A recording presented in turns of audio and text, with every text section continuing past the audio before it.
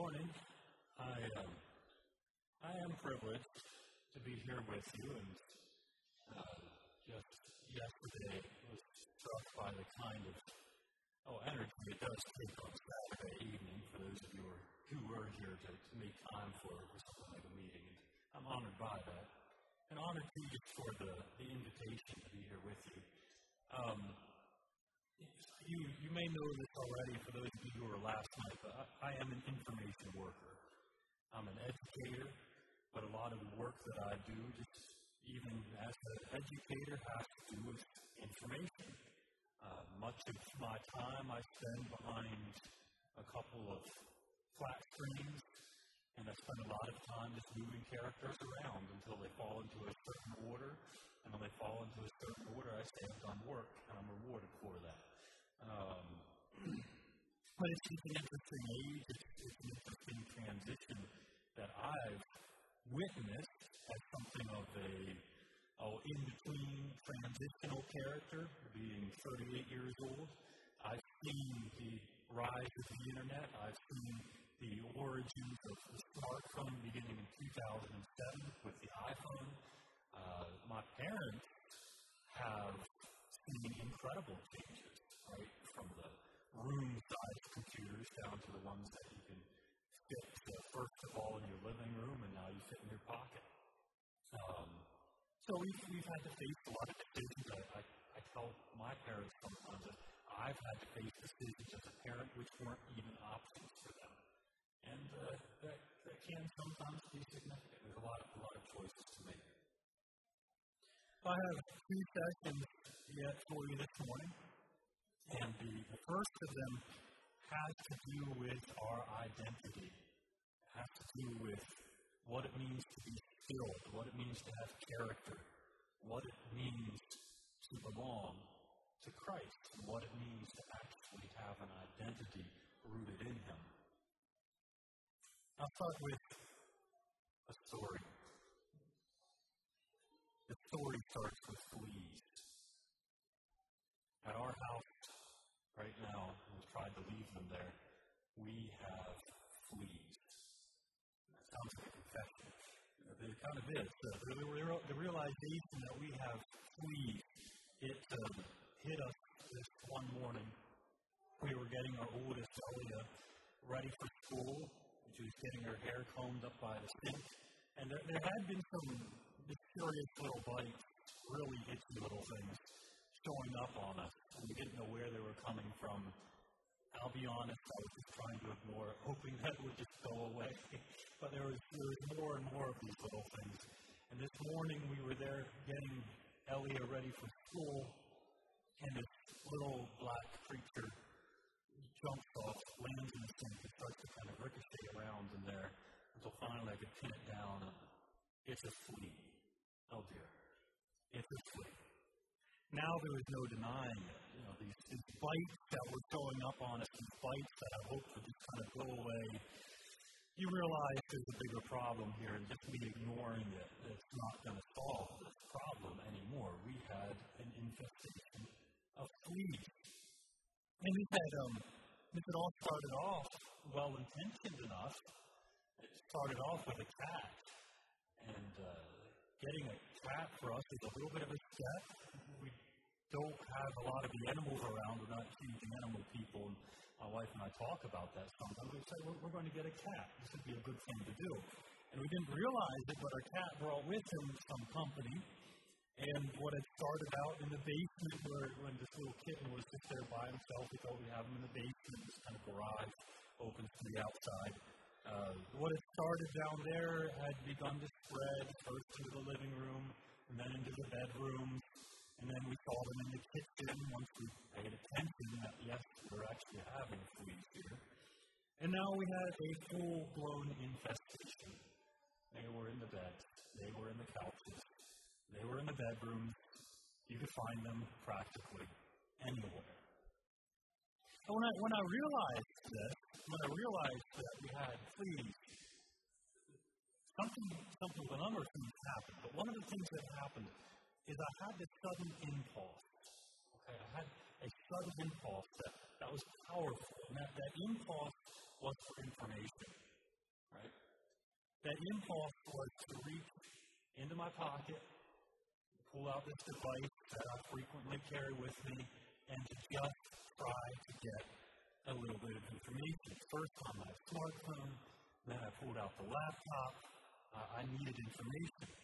I had to learn about different kinds of sprays. I had to learn about different kinds of fleas. I had to learn about flea life cycles. What kind of spray might just knock them down for a little bit, and then they would start to come back? What kind of spray would actually knock them down and keep them down? I realized after several hours of poking around looking for information that I was in over my head. But still, I stuck to it. I began to learn. I started to make some orders, began to buy some sprays. And I continue to learn as I go here. We're 2 months into this now. And I think we're getting ahead of them. At least I think we're suppressing these fleas. Hopefully, maybe in about a month, maybe another 2 months, we'll be rid of them. But I'll be honest, it's been tiring. Really, it's overwhelming to have, for one, an infestation like this, but to take responsibility for it too. It's overwhelming. When I realized how much time all of this information hunting was taking, I took a different approach with it. Rather than me getting online, looking for treatments, looking for sprays and pills and drops and collars and all of this stuff, I decided maybe I'd just be better off going with a professional right away. And that's what we did. We took him to the vet, and within about 20 minutes of being at the vet, we had a full regime of treatment, which I expect is just going to work because the professional gave it to me. I'll let the professionals deal with the cat.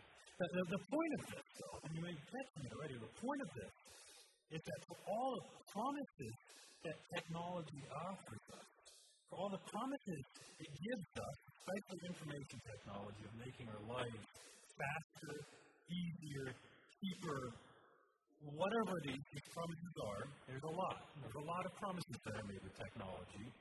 What I'm questioning here is, in my encounter with fleas, would I have simply been just better off to call a professional from the beginning and be done with it? I realize professionals aren't always equal. Sometimes things outsmart them too, like fleas may. But there is the possibility here that I would have spared myself a fair bit of time. I might have spared myself quite a bit of anxiety, and possibly, just possibly, I might have even spared myself some money. Because this cycle of sprays that I'm going through, I said I'm learning as I'm going here. Some sprays just knock them down for a little. Some actually start to root out the problem where it's at. And it's cost me some money, maybe, just possibly. If you check in with me in about 2 months from now, I might have saved some money just by going with a professional from the start. So I wonder, what is what we're doing here with all of the convenience of technology? Maybe what I'm doing with these fleas is just creating expertise for the opportunity just to figure it out myself. So I might just be making a trade-off here. It isn't so much that it's better, it's just different. And what I'm getting here is independence, not so much a better life. So I have to wonder here. I have to wonder with all the stuff that technology added to our lives, with the promise of making our life easier, when we really weigh the costs and the benefits, are we really coming out on top? Okay? Are we really coming out on top? With the replacement cycles of our technology, let's say you get 5 years out of a laptop, you haven't done poorly. If you get 3 to 4 years out of a smartphone, you haven't done that bad. There's the subscription fees for data, for cell phone coverage, for Office 365, for whatever it is. There's a lot of things you can pay for that comes with it. And then we add to that the anxiety of being constantly attached to work, to our friends, to the news, like I mentioned last night. Being constantly wired into these things. There's this simple awareness of everything that's going on, which is sometimes a good thing, but I'm saying too, there is a cost that comes with that. And for certain, there are some skills because of our use of technology that we simply don't develop anymore. Skills like map reading, okay? Skills like, this one gets a little more serious, the interpretation of body language. This is something that you can only learn when you're actually in person. And estimates on this vary, but people say that anywhere from 70 to 90% of how we communicate is actually through nonverbal means. So if we try to get that communication and just compress it all down into text or maybe into audio, you're actually losing a whole lot of bandwidth there. It's hard to overestimate that. There's consequence and there's action and learning the connection between the two, and that connection is something that technology tends to soften. And there's more skills here.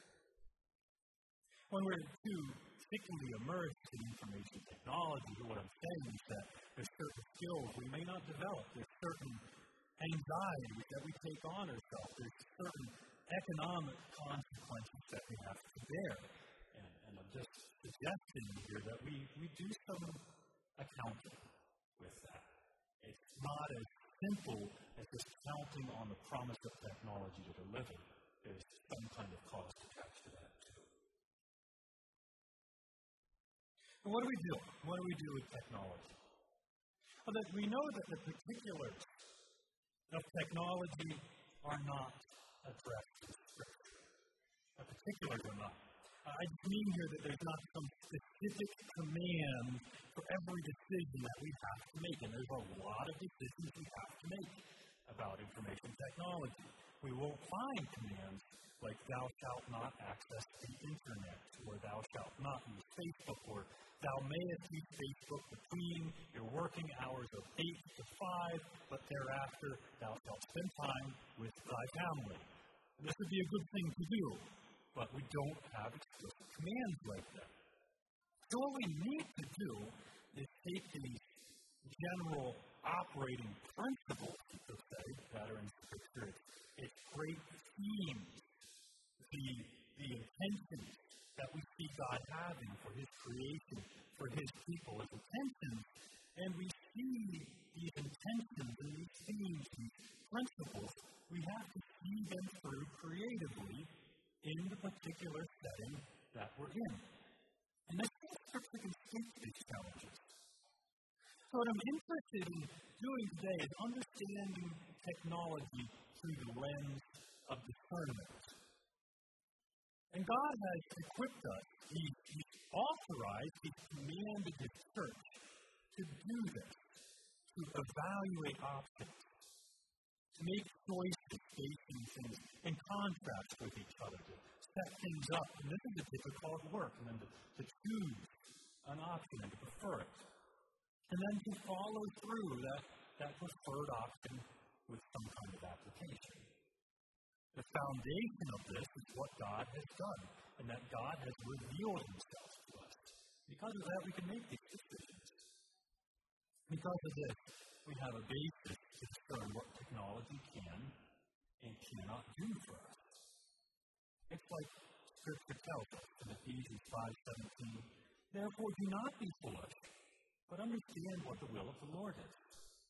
Romans 12:1-2 is familiar. By the mercies of God, present your bodies as a living sacrifice, holy and acceptable to God, which is your spiritual worship.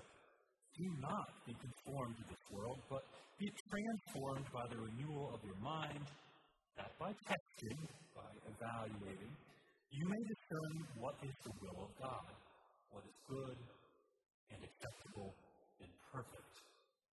Hebrews 5:14. By constant use have trained themselves, speaking of a certain kind of people, have trained themselves to discern good and evil. Constant use. This is a gift, but it's also a faculty, something we exercise. There's some exercise that has to happen. It takes practice. So our ability here to discriminate is blessed. It's sanctioned. It's commanded by God. And it needs to be developed. It needs to be practiced. It needs to be exercised. And it needs to be done together. Understand, this is easier said than done. So I assume that as we go into this exercise of learning, of practicing, of understanding, I don't know you all well, but I think I know you well enough to understand that you're not just going to address these challenges of technology by ignoring them, by just abstaining altogether, although that is an option. Instead, what we tend to try to do is to engage technology selectively. We hope to accept some of the benefits that it offers while denying some of the liabilities, while denying some of the costs. We want to evaluate, then, to do that, to accept benefit while rejecting costs, we have to evaluate the uses of technology and distinguish the good from the bad. We do this by things like putting our computers in public spaces. We may have a smartphone, but perhaps we have certain expectations about what age is appropriate to have one. And I'm saying this is acceptable. This is a good thing. But the work here is to moderate the use of technology, to enjoy connectivity, to enjoy productivity, to enjoy the access to information that technology does give us while avoiding things like shallowness, while avoiding distraction, while avoiding abuse. And I mentioned here, just as a bit of a side note, I caught this secondhand from a brother, Calvin Yoder, that Merle Burkholder, if you know him, Merle Burkholder says that Mennonites have done better, he thinks. We've done better at abstinence than moderation. So this is a tough work for us. We've done better at abstinence than moderation. And technology is one arena in which we have tried to accept moderation. And there's a lot packed into that statement, that we've done better at abstinence than moderation. And what I'm suggesting here is that we accept this as a challenge. I mentioned that for my generation of parents anyway, we're the first generation engaging at least to this level, this revolutionary level that we're facing the information revolution. And the challenge here is to simultaneously enjoy some of the ways that technology can equip us, while at the same time growing in our moderating abilities. I tend not to be so pessimistic about information technology. Sometimes I am, but I tend not to be so pessimistic that I steer toward complete abstinence. But I do recognize there's liabilities, there's costs, there's trade-offs, and that progress here is not guaranteed. What I found and what I hope for you is for information technology to be integrated into a healthy lifestyle. And it needs to be drawn apart from itself, and we need to get outside of its premises and tied to some kind of greater purpose that orients everything. Without these two things, without a healthy lifestyle or some kind of larger purpose, I'm really skeptical that we're going to be able to do very well in moderation. So, for the balance of the message this morning, what we're going to do is explore some liabilities while connecting them to a bigger purpose. We're going to explore two reciprocating, kind of back and forth principles that are going to feel the pulling on each other. These two principles regarding information technology and its influence, so that you can better understand and be better equipped to use discernment in our technology consumption habits. And the first principle put out there just broadly is this. The first principle is this. A fool with a tool is still a fool. A fool with a tool is still a fool. A tool, what do I mean by a tool? Well, what a tool does is just extend the kind of ability and skill and character that's already available to the user of the tool. That's all a tool does. It just extends the ability. It's not a substitute for ability. We talk sometimes about force multipliers. Force multipliers is a tool that takes a relatively small input and amplifies it to do work that the user of the tool couldn't otherwise do. Let's say you're along the road, you have a flat tire. You pull out the jack, you put it at the right spot, you input a small force, and you do it for a fairly long duration of time. And what that jack does is it multiplies the force that you apply to it such that you can actually lift up the entire car. It's pretty impressive. It multiplies the input force, but it doesn't substitute for the force that you give it. It's only multiplying. It won't change the tire for you. And you would be entirely misguided if you got the jack, sat it in the driver's seat, and expected it to drive for you. That's not what it can do. It's only a force multiplier. So the usefulness of a tool is not its features. It's not its glitz.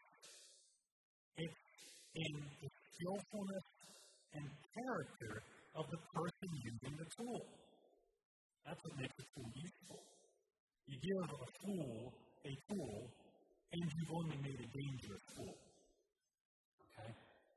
You can't substitute the tool for the person. So it's a mistake to assume that a tool substitutes for ability. It's a mistake to assume that buying a high-end SLR camera makes one a good photographer. That the satisfaction that we get from finding what feels like a good deal on Amazon is the same thing as simplicity. Or that our ability to out-Google our bishop on some little theological tidbit or bit of trivia makes us somehow better informed. It's a mistake to think that just because I can treat the fleas in my home, that I inevitably should treat the fleas in my home. What actually happens when we mistake tools for ability and character and skill is that life tends to just become mired down in all kinds of upgrades and technological tool grabbing. So what I'm suggesting here is that we marry the tool to its use. Okay? We marry the tool to its use. What are you actually going to do with this stuff? And evaluate it based on that. I just mean that I don't need a sledgehammer to drive nails. I don't need a flagship phone if all I'm going to be doing with it is making phone calls and sending text messages. We can evaluate our options and our consumption of technology against the limitations of the older model, not the marketing hype of the new one. Remember here that sometimes actually older tools, the ones with some wear on them, the ones with some real limitations and imperfections, actually inspire creativity. Limitation isn't a really bad thing.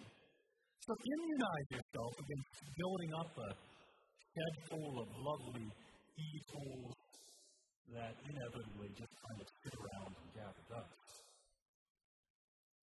It's a mistake, I'm saying, to assume that technology will magically improve our character.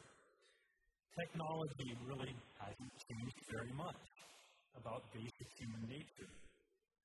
But what it has done is extended the consequences of our choices, like a force multiplier does. It's extended the consequences of our choices and actions. And it's closed the gap between our impulses and our drive and their satisfaction. And we can't really blame technology for this. That's what technology does. It just makes things easier for us. And this is what it's done. It's extended the consequences of our actions, and it's also closed the gap between what we want and its satisfaction. This is what technology does. So it can only extend our basic motivations and impulses. It can't correct them. So we humans, at our best and at our most miserable, we do things with technology like making magnetic resonance imaging, which is quite the diagnostic tool, and we've made machine guns. And we do this all pretty effortlessly. This is what we do with technology. But technology is not going to provide for us an identity. And if it does provide for us an identity, there should be a serious reversal. Matthew 7:18 reminds us of this. A good tree cannot bear bad fruit, nor can a bad tree bear good fruit. You make the tree good first, and the fruit, too, will be good. This flies in the face of the kind of marketing, the kind of promises that technology companies tend to make to us. It's a little bit dated, but here's an example. When Verizon was really rolling out and working hard to advertise and get folks signed up for their, at that point, cutting-edge 4G network, which would give you greater access, more speed, so you could do the things that you need to do. They were rolling this out in their advertising, and the whole advertising campaign, what it did was it placed a protagonist in somebody that we can identify with, and it placed them in some kind of dangerous or inconvenient situation. And the problem that this person faced, this protagonist, the problem that he faced was solved by, well, you guessed it, was solved somehow by 4G, blazing fast internet access provided by Verizon. And well, look at that, Verizon has helped this person solve their problem. Or there's this fruit-flavored company that identifies its users with a crowd of sophisticated, creative individuals the moment that they buy their product. And judging by the response to their iPhones, now I've identified them, which gain millions of pre-orders within hours of pre-order being made available for each new iteration of the iPhone. I think that appeal here is pretty well placed. It's working. Okay. Millions of people are paying for the privilege to stand in line for incremental upgrades to their iPhone devices. What do you see here? What do you see?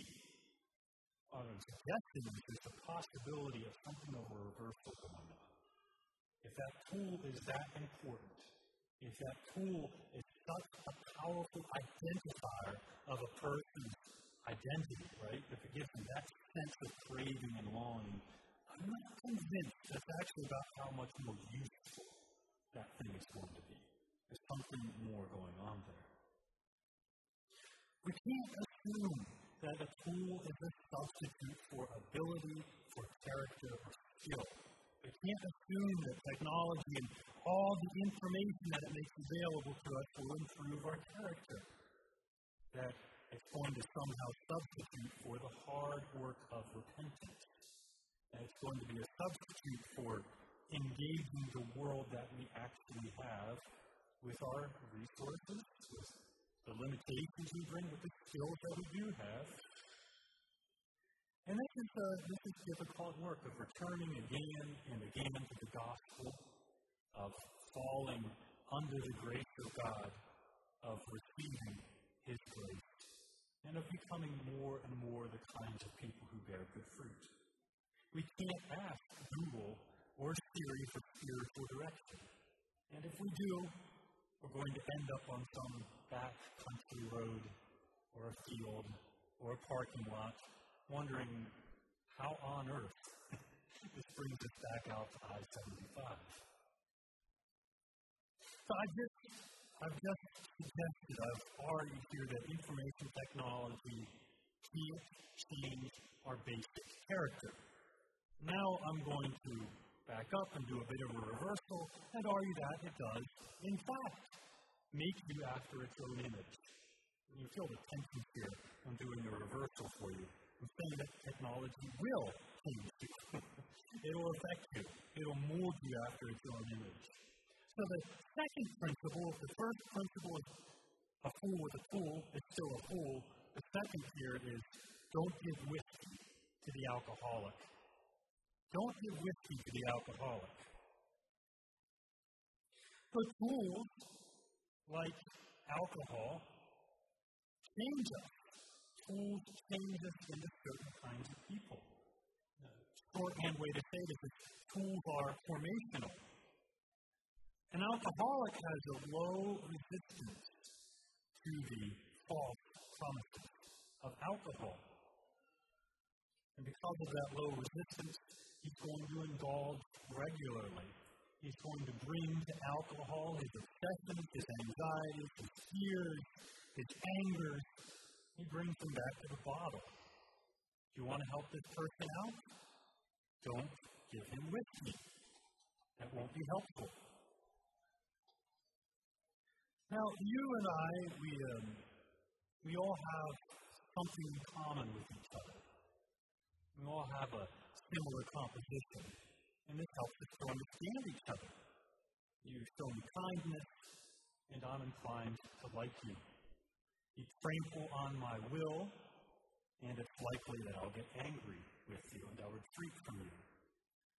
This means, what this is indicating is that at some level, we do have similar urges. We have similar needs. We have similar impulses.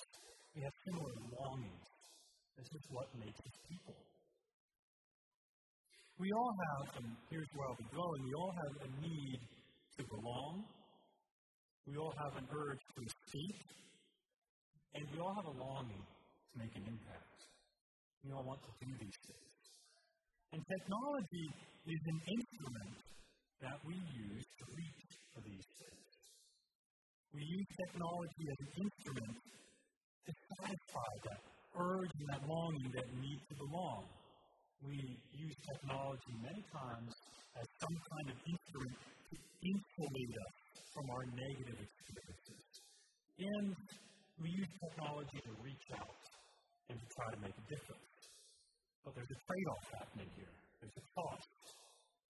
Technology aids us, it helps us with this, but it also forms us.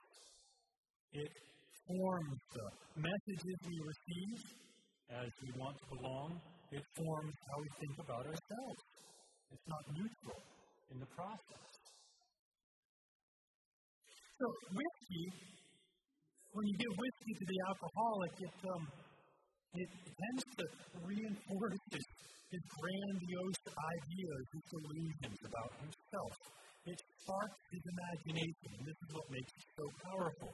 It allows him to entertain opinions about himself that his unempowered and unintoxicated state can't sustain. But it does this on its own terms. It becomes his master. So don't give the alcoholic whiskey.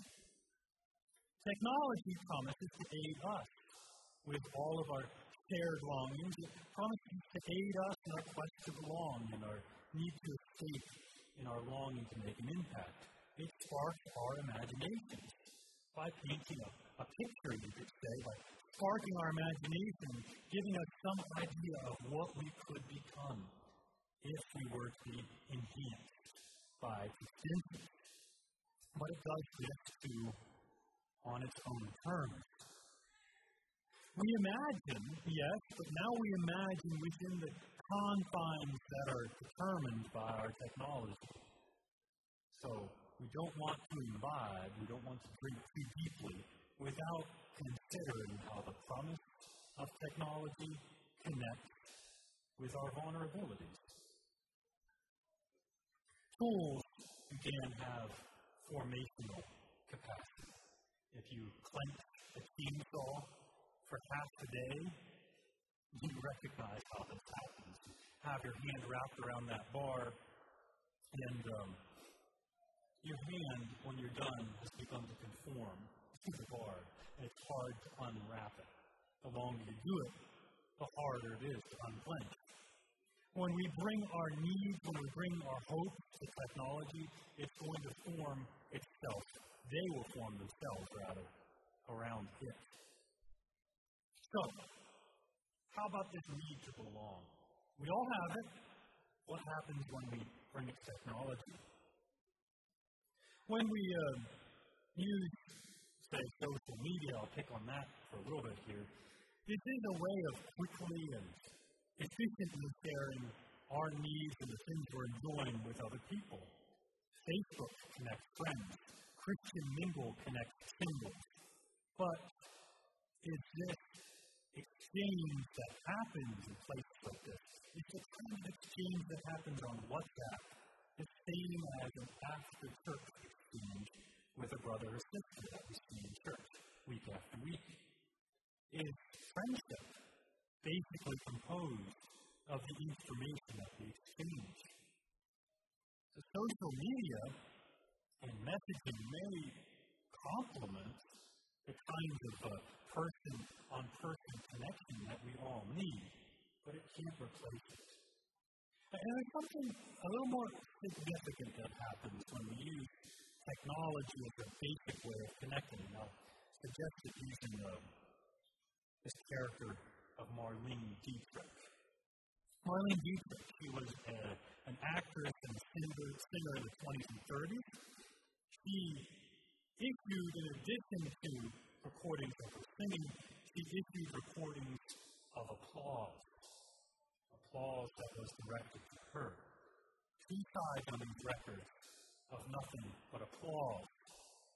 She would even sometimes invite her friends over, and they would have an evening of listening to applause. While they listened, she would soberly recite the place of each performance where she gained this applause. That was Rome. That was New York. That was Cologne. It's easy for us to buck a crowd. It's not too hard to march to a different drummer, but it's really difficult. Maybe it's impossible to march only to our own drum beats. So most of us, whether we're aware of it or not, do things with an eye to the approval of some audience or another. The question is not so much whether we have an audience as which audience we have. We all live for the applause of someone. What do we see when we look out at the world? What do we see when we're looking for applause? Jesus, he calls us to see with a single eye. If therefore thine eye be single, thy whole body shall be full of light. Another way here to look at this single eye is just simple. It's just focused on the activity and rules of God. It's focused on living before His applause, living before His approval, living for His glory, we say. To live for none other than the audience of God and His approval only. And what technology gives us in our quest to belong is in some ways this endless opportunity to live toward various audiences and to bring the potential for applause into every experience that we have. Sometimes this way of living is kind of funny. There's the story of a flatbed tow truck driver who was texting on one phone and making a phone call on the other one. He took his flatbed truck off the road, he crashed into a car, he sideswiped a house, and ended up in a swimming pool with his truck. Other people have walked into light pools or dropped into open manholes on their phones. One man even walked into a bear while texting. The video is out there if you want to watch it. More seriously, though, technology brings into reach the audience of many. brings them to reach the audience of many. And this calls us to look into the world with multiplied and unfocused, unsimplified eyes. We're bringing into our lives the audience of many, and we can very easily begin to live as though the applause of that audience of many is what's actually going to matter. And it's hard to get away from that audience these days. So technology helps us to belong, but it does so on its own terms. It forms us around itself. How about escape? Now, I said sometimes we have difficult experiences, sometimes they're painful, but the reality of our lives is that they just don't follow the plot line of James Bond. This isn't how our lives tend to work. There isn't always a clear plot. There isn't always a clear problem. There isn't always a clear climax. There isn't always clear resolution. And it's frequently not nearly as glamorous as the life that James Bond tends to live. So the plot line of digital media that we consume and that's more and more easily available to us on our devices, this media that we consume and the devices that we have with us constantly, they compete for the value. They compete for the value of our everyday experiences and the lives that we live, which more frequently than not, I'm saying, are actually pretty humbling, not very glamorous. They come to us, our lives too, in different spurts. There's long and ungainly pauses. Sometimes it's dull. Sometimes it's a little uninteresting. Sometimes it's painful. And we're awkwardly, frequently, straddled between plot lines. It's not always moving quite as quickly as we might like. And eventually what happens here, we must, as we live out our lives with this ungainliness, with this fits and spurts, with some of the ambiguity in our lives, eventually we have to notice that there's a contrast that happens between the world suggested to us in the media that we consume so easily and the world in which we actually live. And eventually we have to choose. Which world are we going to live in? Are we going to live in the delusion of the world of James Bond and so many other characters like him? Or are we going to live in the world in which we live? For all of its dullness, for all of its humbleness, for all of its lack of resolution and ambiguity, the lack of glamour? Or are we going to take up the plot that's imagined for us by digital media? And if we take up that plot that's suggested to us by digital media, we'll have escaped the world which is actually given to us. What makes this possibility of escape so serious is that when Christ tells us the kingdom of God is at hand, He's telling us that we don't have to go looking for it. We don't have to escape the world that we're actually in to see the kingdom of God at hand. Our experience of the Father's provision, the meaning that we seek in our life, it's not just over the next hilltop. It's not in the plot lines thrown up in the media that we consume, or even in the big, grand ideas that we access so effortlessly online that can tell us what's wrong with our world, with our communities, with ourselves, and sometimes even suggest how to fix them. So the call of the kingdom here is an immediate call. It should give us more, not less, attention to what God has provided immediately around us. This is where the kingdom is, and technology with some of its promises is just a means of escape. We want last to make an impact. We all long to make an impact of some sort. We want to make a difference in the world.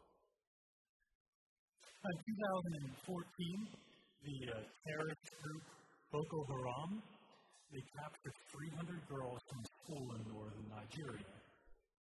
What got interesting is that in the next day, the social media phenomena occurred. It's united all under the hashtag on Twitter and Facebook of hashtag Bring Back Our Girls. First, there were thousands, and then millions of people showed their support for the kidnapped girls by flooding social media with images, with outrage, and once in a while with a donation to a good cause or another, all united by this hashtag, Bring Back Our Girls. Their response, or this response, did bring a lot of attention to the situation of these girls, but in the end, it actually had very little to do with any results. And this story keeps on developing, actually. As it stands right now, I believe about half of these girls have been returned. That was 2014, 6 years ago. Half of them are still unaccounted for. So in the end, with all the outrage, for all the support, the millions of people who got a little nudge of feeling like they'd made a difference, in the world where these girls actually were, nothing actually changed. So imagine this. Imagine a world in which everybody has their own little soapbox to stand on. They all have their little soapbox to rage, to pontificate, to lament. The craving that we all have to make a difference in this world might be satisfied, but I think there'd actually be very little change. There'd be very little actual change. This is the world that we live in. Everybody now has access to an audience. Everybody has access to a soapbox to stand on. And everybody has the chance to get this satisfying little nudge of having made an impact, of having made a difference by participating in a campaign like Bring Back Our Girls. But something more has to happen if we're actually going to say that a difference is made, if there was any activity actually happening. Let me wrap this up. So long before we split some moral guardrails and head down into the abyss, which is pornography, before we drift mindlessly into a 4-hour or maybe even longer marathon of watching Downton Abbey on PBS.org. It's free there to watch. Before we give ourselves over to our virtual relationships entirely, what I'm suggesting is that we've forgotten one or maybe both of these guiding principles. A fool with a tool is still a fool. Or that we don't want to give these alcoholics, which I'm suggesting is something like all of us, we don't want to give them whiskey. Technology is not going to magically improve our character or our skill.